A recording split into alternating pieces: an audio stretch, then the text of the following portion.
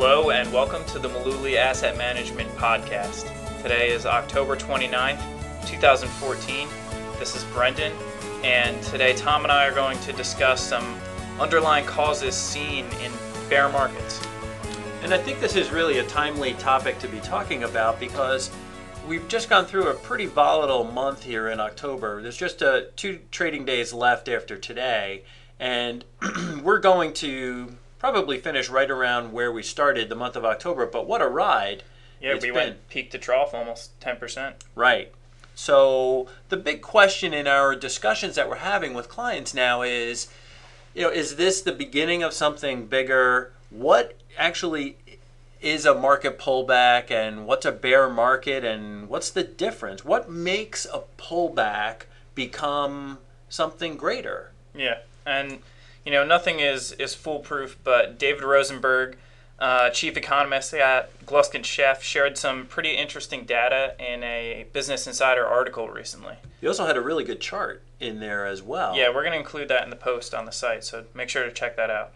But he talked about the 2 underlying causes of bear markets going back over the last 50 years, back into the 1960s, and he came down to 2 main things.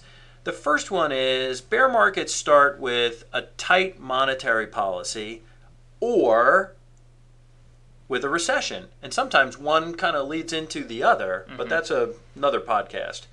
It's important to know that a lot of people worry about recessions all the time, but really when we get these big bear markets, they're caused by one of 2 things. Either the Fed is tightening interest rates or the economy is tipping over into a recession.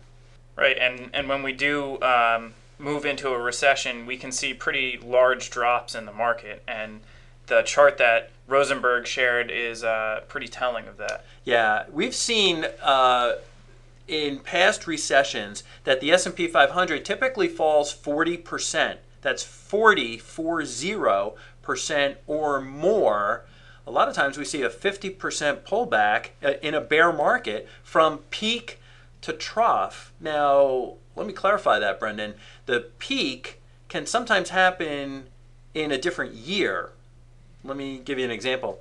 In October of 2007, when the market peaked, the S&P 500 was up around 1575. We started the next year, 2008, at 1475. And the actual trough didn't happen until March of 2009, the next year. But if you take 1475, 1400 number, and kind of chop it in half, and lo and behold, we hit 666 in March of 2009. The market pulled back 50%. Taking what Rosenberg has shared, can we examine the present day a little bit? Are we experiencing tight money from the Fed, or are we seeing recession symptoms from the economy at this point? Well, I don't think we are. The Fed is just today wrapping up their quantitative easing Which is program. the opposite of tight money. They're flooding the system with money, and they seem to be dropping hints that they are not planning on even beginning an interest rate hike cycle until sometime off in the future. They don't want to get pinned down to a date. So I don't think we're going to have tight monetary policy anytime soon. What about recession signs? Are we seeing anything out there?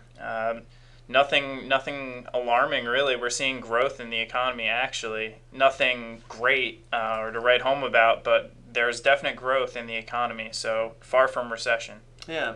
So when we do talk about these different investments and different things that are going on in the market and the economy, it's important to know that none of the securities that we mention in any of our podcasts represent a past specific recommendation of Maluli Asset Management. And this podcast is not a recommendation to buy or sell any securities we happen to mention here. But more importantly, if you're relying on a podcast for investment advice, we think you might be making a mistake. And so we strongly urge our listeners to consult with their own investment advisor before making a decision to buy or sell any kind of investment. Now, if you don't have an investment advisor, we'd be happy to answer whatever questions you have. There's no cost, there's no obligation. Just pick up the phone. We're in New Jersey. Our phone number is 732-223-9000. or you can find us on the web at maluli.net. Okay, that's all we have for this week. We'll be back next week with a new topic, and thanks for listening.